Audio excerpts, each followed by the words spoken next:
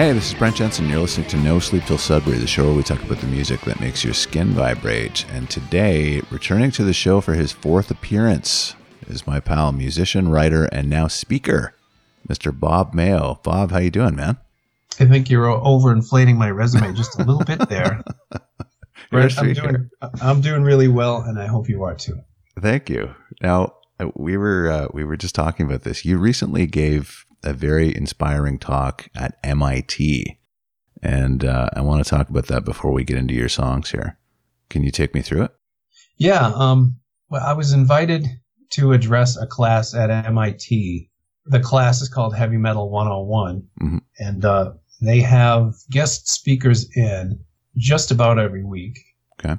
There's a woman named Mary Church who, in the Boston scene, she had a radio show, a metal show on WEMF. She has put out a few CDs on a self-produced label, and she is also promoting local shows in the city. I did her show a few times, co-hosted it with her once. And she was invited to MIT to speak, and she thought it would be fun to do it together. So she asked me if I would speak at the event with her, kind of as a team. Mm-hmm.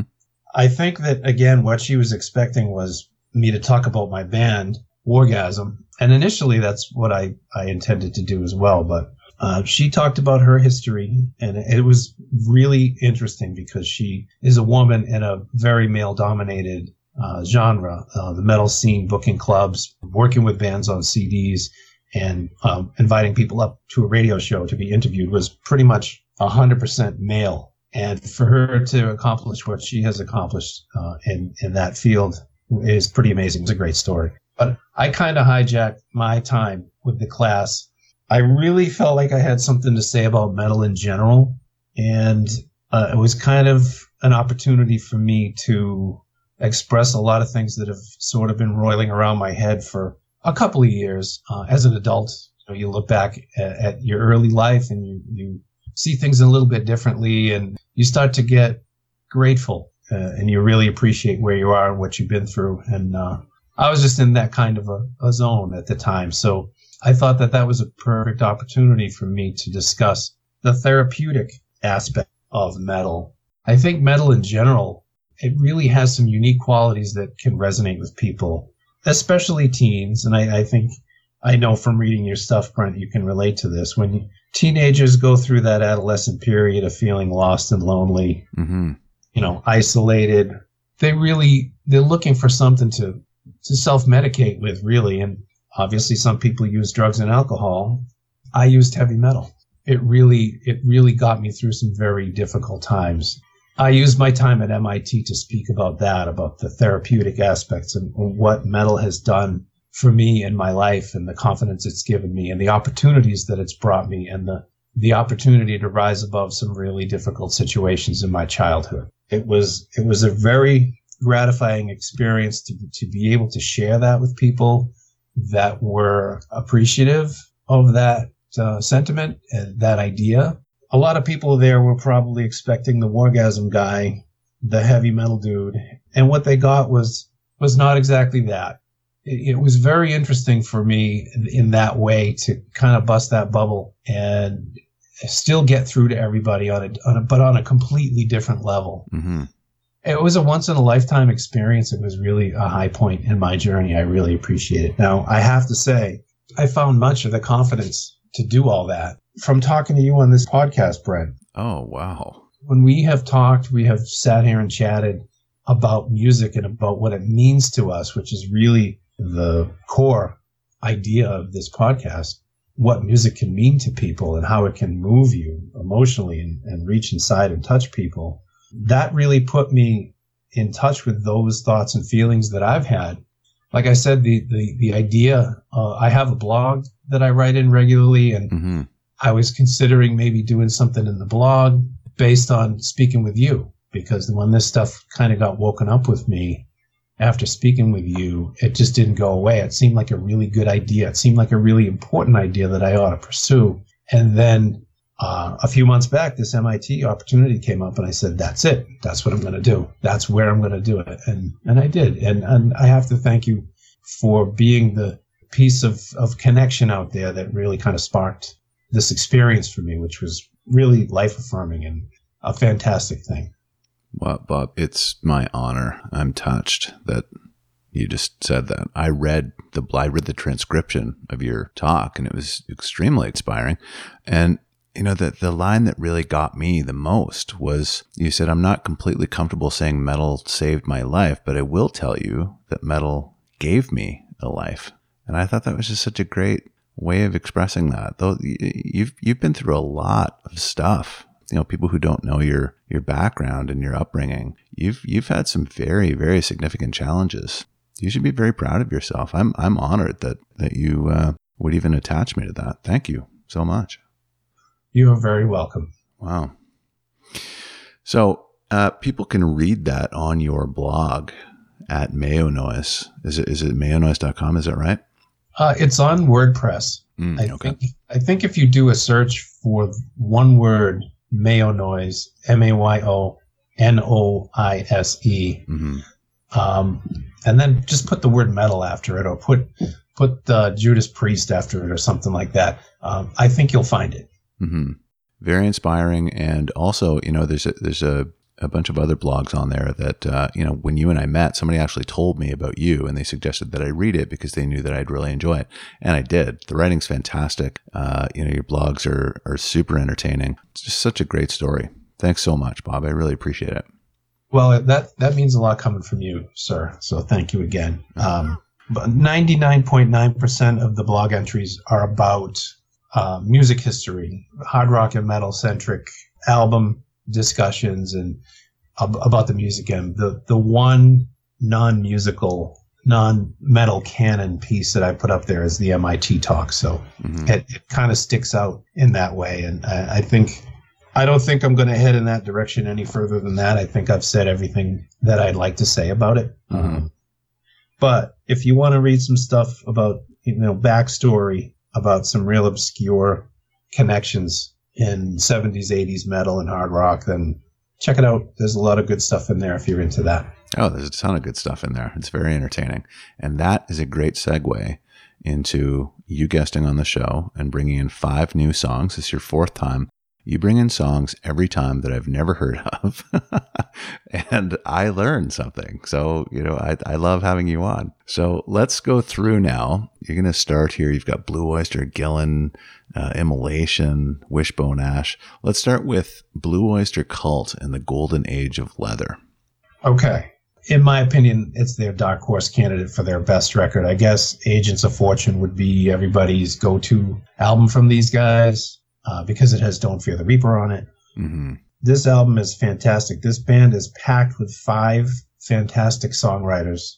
They started out under a different name. They sounded just like the Doors, kind of meet the Grateful Dead. They really did sound a lot like the Dead. They did 2 records that were rejected by Elektra under a different name. And the way they got their deal was Columbia approached them and said, the Black Sabbath is selling a zillion records, and they're not on the radio, and they're doing this evil satanic stuff. We'll sign you if you can be the American Black Sabbath. We'll give you a deal.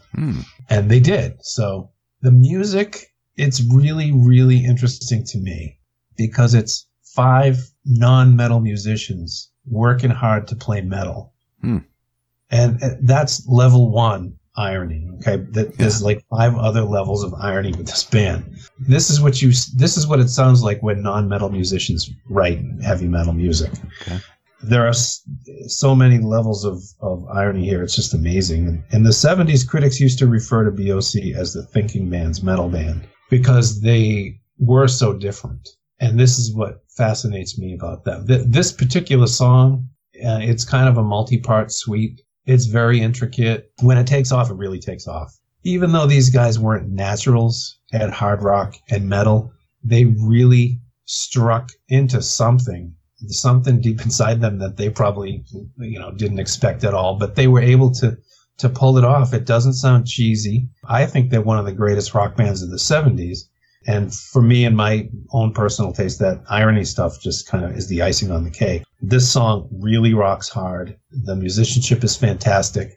It's a story about 2 rival biker gangs fighting in the desert. which is, kind of hilarious, I guess, knowing the backstory. It's a piece of poetry with a lot of Viking imagery in it. It's a real riot. If you know the band's backstory, their lyrics are just very tongue-in-cheek. Yeah. They're a great read even without the music. As a matter of fact, I'm going to suggest if anyone's listening and they want to check this song out, go online and read the lyrics first.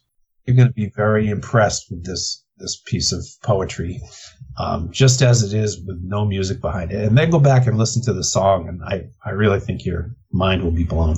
Wow. So I wonder how many people out there don't know that piece, don't know that aspect of Blue Oyster Cult, that there's a lot of this irony, and it was, guys who are actually not technical metal musicians and fans and people playing metal music. It's kind of a stance that they put on to get a deal. And if they didn't pull it off as well as they did, then, it would be a big, stupid joke and they would never have gotten anywhere. But clearly they were very talented writers. They had a number of hits, and they were able to translate that into a genre that they weren't, naturally affiliated with, which in my opinion is very impressive. If I were to write a country song for money, it would probably be terrible. Yeah. But these guys came out of the hippie jam band New York City college circuit. Someone said, "Hey, we'll sign you and put you on salary if you can be Black Sabbath." And they said, "Oh, we'll give it a try." And the rest is history. I mean, they've had a ton of hits and sold millions of albums. And unfortunately, right now, they kind of reside in the Saturday Night Live cowbell parody jail. A lot of rock and metal fans are not very interested in lyrics, based on my friends and growing up in my experience. Probably because they're not offered very much from rock and metal lyrically. Blue Oyster Cult is a huge exception to that rule. This is 70s hard rock really raised to another level because it's kind of a stretch and a reach. And sometimes people do their best work when they're challenged that way. It's an excellent song. It's a lot of fun, too. Yeah. Okay, Gillan is next, an Abbey of Thelema. So is this one of the ones you hadn't heard before? Yes. Fred? Yeah. Okay. After you have to tell me what you think after I tell you what I think. Okay. This is a beautiful piece of work. The album initially only came out in Japan in 1978 or 79. It was recorded with a lineup that only lasted for that one record. It's referred to as the Japanese album because it was just lost pretty much. But in the internet age and the age of Amazon and CD reissues and all that, it's pretty widely available now. But as an obscurity, it's a really fascinating record. This is the best song on the record. The band really works well together on this song. I think there's a piano in it. There's a flute in it. It's a little bit left field for maybe what you might be expecting from Ian Gillan and Deep Purple. The dynamic shifts in this song are just amazing. There's subtlety in it that you never hear from hard rock. There's a lot of artfulness in the arrangement. It's a beautiful piece of work. It's not, I don't even know if this song is metal or hard rock. It's prog rock, I guess, right? If it's prog rock, though, it's very assertive prog rock. It's really creative in its structure and its rhythm. It's miles away from quote unquote rock and roll, but it rocks. I'm going to check it out. As we usually do, I'm going to contact you after the show to let you know what I think of it. Excellent. Excellent. Right. His falsetto, that is kind of his trademark. Yeah. It's really striking in this song. There's no guitar solo, but there's a flute solo. It's really defies expectations. And again, for that reason, it's notable and it's really exceptional. I think the lyrics are about Aleister Crowley's wife or his daughter or some satanic nonsense. But that's always interesting when the voice of Jesus Christ, superstar, sings about the devil. It's always interesting. That's right.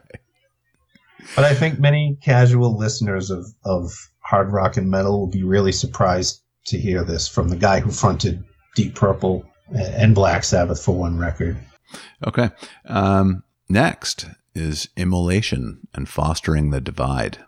I'm also very interested to hear your take on this one. Okay. So I'm definitely going to hit you up on this. All right. So it's death metal. And I believe it's the first death metal song that I've picked I think I picked an Opeth song way back when. You did on your first show. But I don't know that I would call them death metal. But this is blatantly death metal. Okay. And, you know, I've been following my own particular thread of hard rock and metal since like 1975, 1976. Mm-hmm. That's really where my heart is, in the 70s stuff. My heart and soul is really there with the music that I grew up with, for obvious reasons. You know, that's going to resonate with us through the rest of our lives. Yeah. But still, following the evolution of the music kind of led me down a path into death metal. So, you know, I like what I like. I'm not a genre snob. I think that just like any other genre of music, 99% of it is trash. Mm-hmm. But that 1% has some really fantastic music.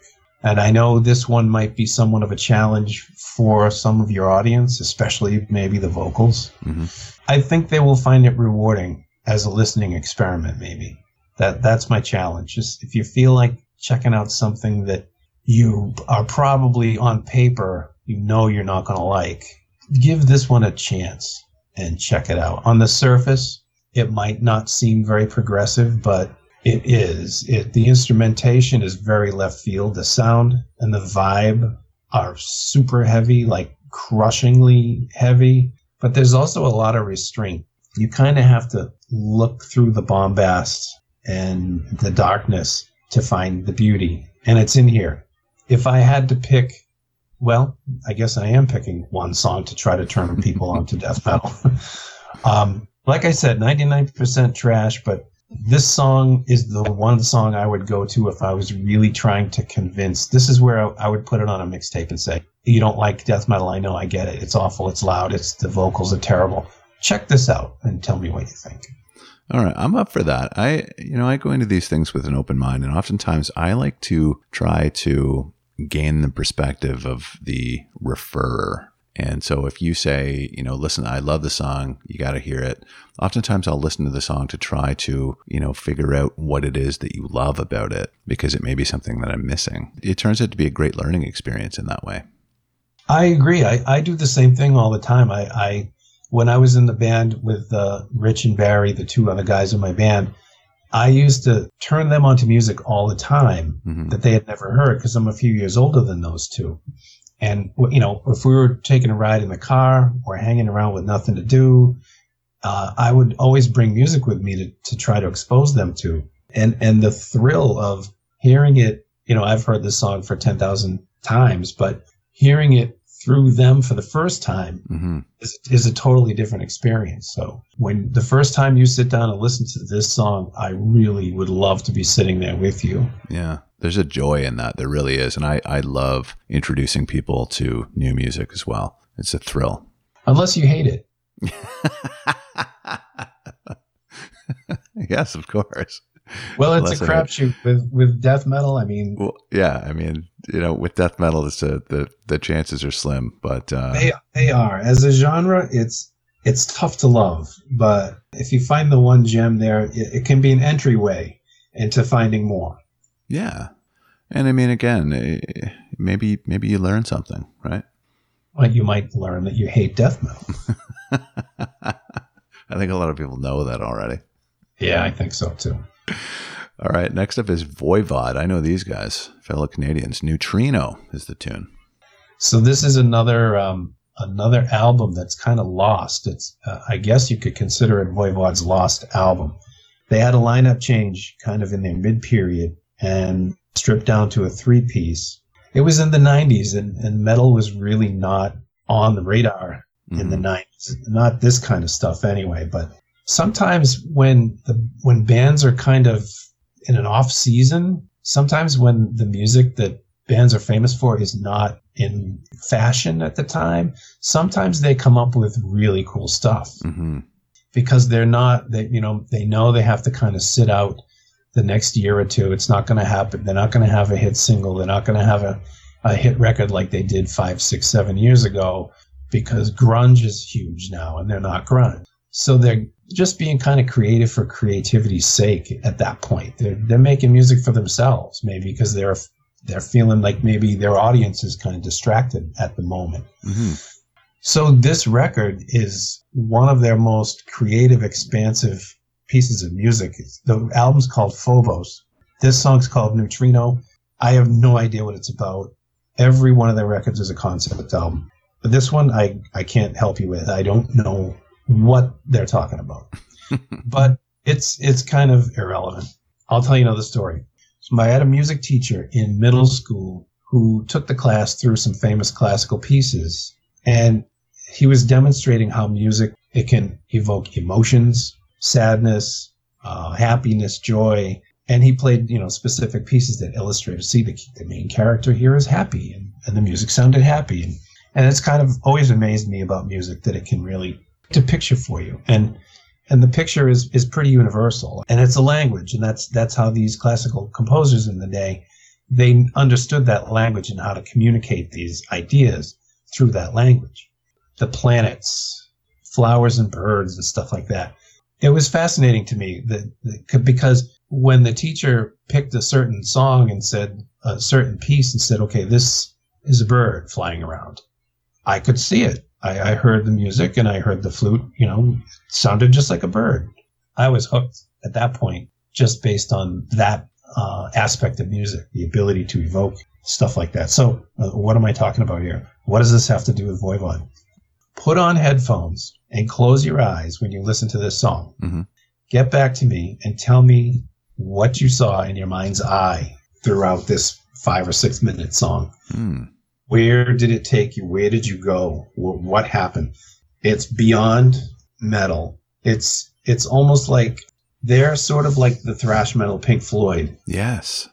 They really are. They take that experimental quality to just do whatever art tells them to do, not songwriting cookie cutter template kind of thing. Especially in thrash metal, the rules of thrash metal so black and white that if you break one of those rules and add in another element that's not in the rule book, you're not thrash anymore. Mm-hmm. You're right.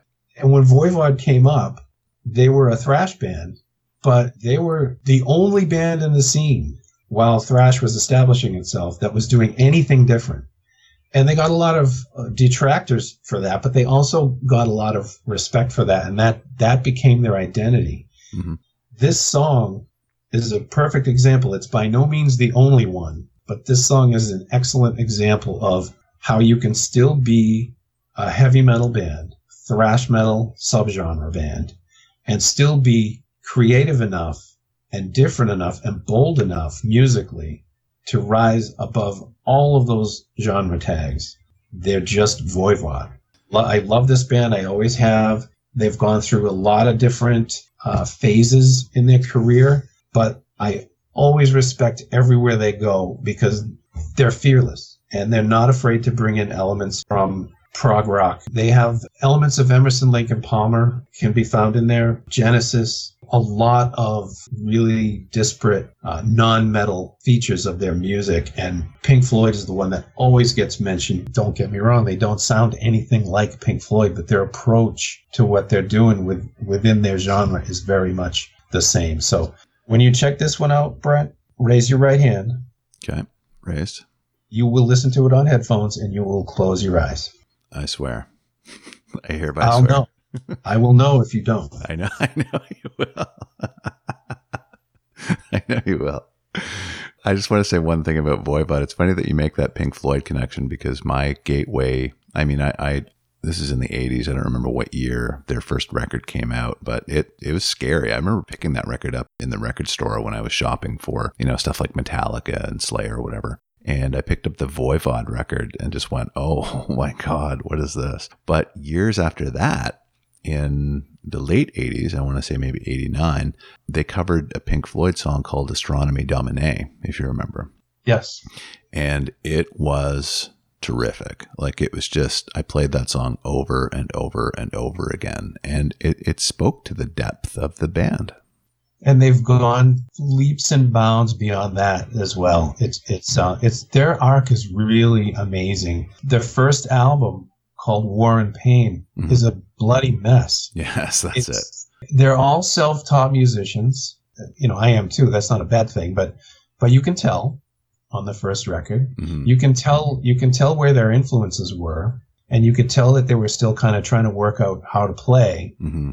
But because it was so extreme, and extreme in the underground at that point was red hot, so they got a deal. Thank God they did, because in such a restricted genre, it was great to have a band that was basically giving the finger to those rules and just following their muse. And their last album that came out a year and a half ago is one of their best albums. Yeah, which is saying something. That doesn't happen a lot. Right. I don't know how many legacy bands that formed in the early 80s that are still functioning today, that their latest album is one of their finest works. Exactly. But Voivod is a band that can do that because, as you say, they don't limit themselves to, genre-specific rules, right? No, and I think the Metal Nation in general really values them for that, because it kind of gives them a break. I can listen to something that's not metal, but it's still metal. You know what I mean? I'm not breaking the rules, but I'm secretly breaking the rules. Yeah, exactly. That's so funny. That's such a funny thing about heavy metal, isn't it? It is. You can't listen to, Bon Jovi if you're a metal guy. It's very tribal, and membership in that club is highly prized, and you don't want to mess around with it. I'm going to make a confession here. Mm-hmm. I'm a closet 70s funk fan. Nothing wrong with that. My collection of Ohio Players records, Average White Band, Slave's first album, the early Commodores stuff, all that stuff, I love it. And that is my vacation from metal. I was actually considered for about 30 seconds picking 5 funk songs and blowing your mind. Wow. But I didn't. Next time, appearance number 5. But that's the thing. Like, when I was in the band and we were writing music and we were a thrash metal band, and I said, hey, why don't we try a funk song? Mm-hmm. I don't think that would have went over very well, because the unspoken rule is you don't do that. That's not what we do. Yeah. Voivod was not afraid to do things that were not allowed. Well, I think, too, that Voivod understands that a lot of this music is interchangeable, right? And I've often said that you can take a song like Billie Jean, speed that up, add distortion, and it could be a Black Label Society song, right? Overlord. Exactly. It's very similar. You take those crunchy power chords, but it's really, it's transferable. Those things are transmutable, I think. The other thing that fascinates me about Voivod is they're self-taught. Mm-hmm. And there's something about that automatically sends you in a different direction than if you learn the instrument the same way most people did. Mm-hmm. Because then it's really about a lot of your own specific personality ends up in your music. Mm-hmm. You don't learn the rules, and you don't learn the math of music theory. You learn it to do it your way, and it becomes a really unique, expressive, personal thing. I mean, U2 were a band that used to say that they were self-taught. If you listen to, the first maybe 4 or 5 U2 records, they're in a different place than what was really happening around them. The drums are very different. The guitar certainly was different. That guy sort of put together a new way to play with the Echoplex delay. Yeah. And that it was instantly recognizable as him. It was very unique at the time, and it just came from him, trying to figure out how to play. So you really get some special stuff when you have a bunch of guys that are just kind of figuring it out at the same time. It's a lot more, I think you get a lot more unique voice that way. Yeah, no, you're right. Definitely. So that's what Voivod and U2 have in common. I think that Voivod, we could talk about this forever, but I think Voivod has a lot in common with a lot of other bands that are not, of their perceived genre, I'll say. But that could be another podcast. Wishbone Ash is your last tune, and Lifeline. Yes, Wishbone Ash. Very overlooked in the United States. They were a real big band in the 70s in the UK, where they came from. Toured relentlessly over there and had a bunch of hit records over there. Over here, it's just kind of a name that you kind of see here and there, but maybe you've never heard them. They're an excellent band. real students of 70s rock guitar will acknowledge that these guys are where the twin guitar harmony thing really happened. Steve Harris was the first one to really speak out, and Steve Harris credits them for inspiring Maiden's twin guitar stuff. If you go back and pick up any one of their 70s albums, you're going to hear that twin guitar thing right away, and that was their trademark in the 70s, and it got picked up by Thin Lizzy, it got picked up by Boston even. People who really are tuned in to the history of rock guitar will tell you that these two guys put that together for the first time, and it was their trademark throughout their career. So obviously there's some really super tasty guitar playing on this song. They're not obnoxious shredders. They're very blues-based and 70s sounding. Their bassist, Martin Turner, he's one of my favorite bass players ever. He's fantastic. And every time I drop his name, nobody knows who he is. It's a shame. He's a really fantastic player. The ensemble playing between these guys is just super fantastic. And this song is a great entry point for them. It's kind of an epic. It's one of those songs that's the last song on the album, so they really pull out all the stops.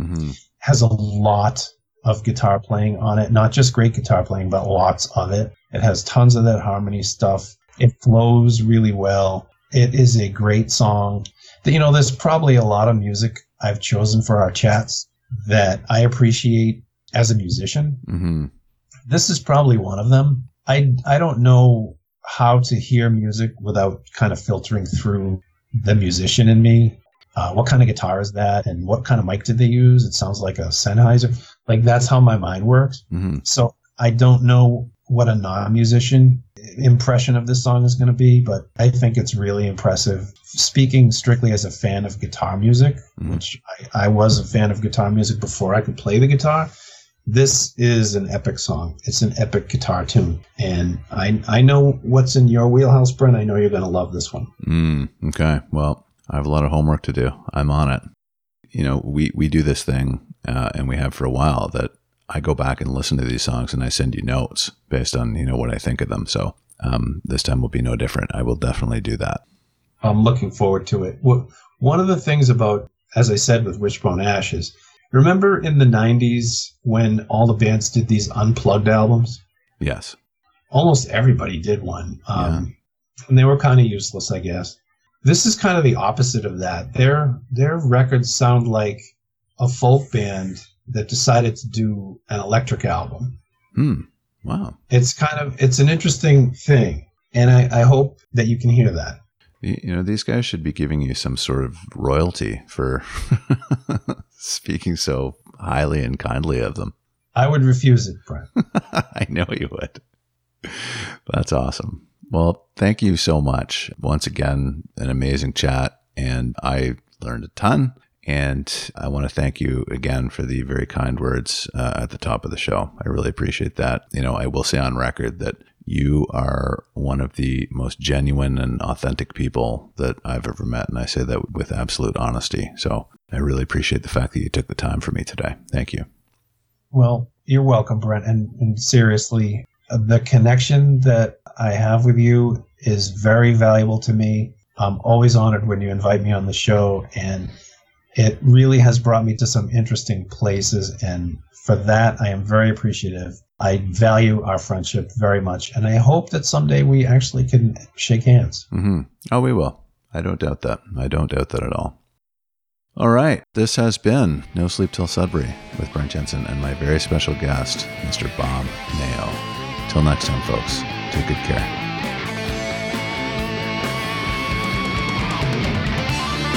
Brent Jensen is the best-selling author of No Sleep Till Sudbury, Leftover People, and All My Favorite People Are Broken.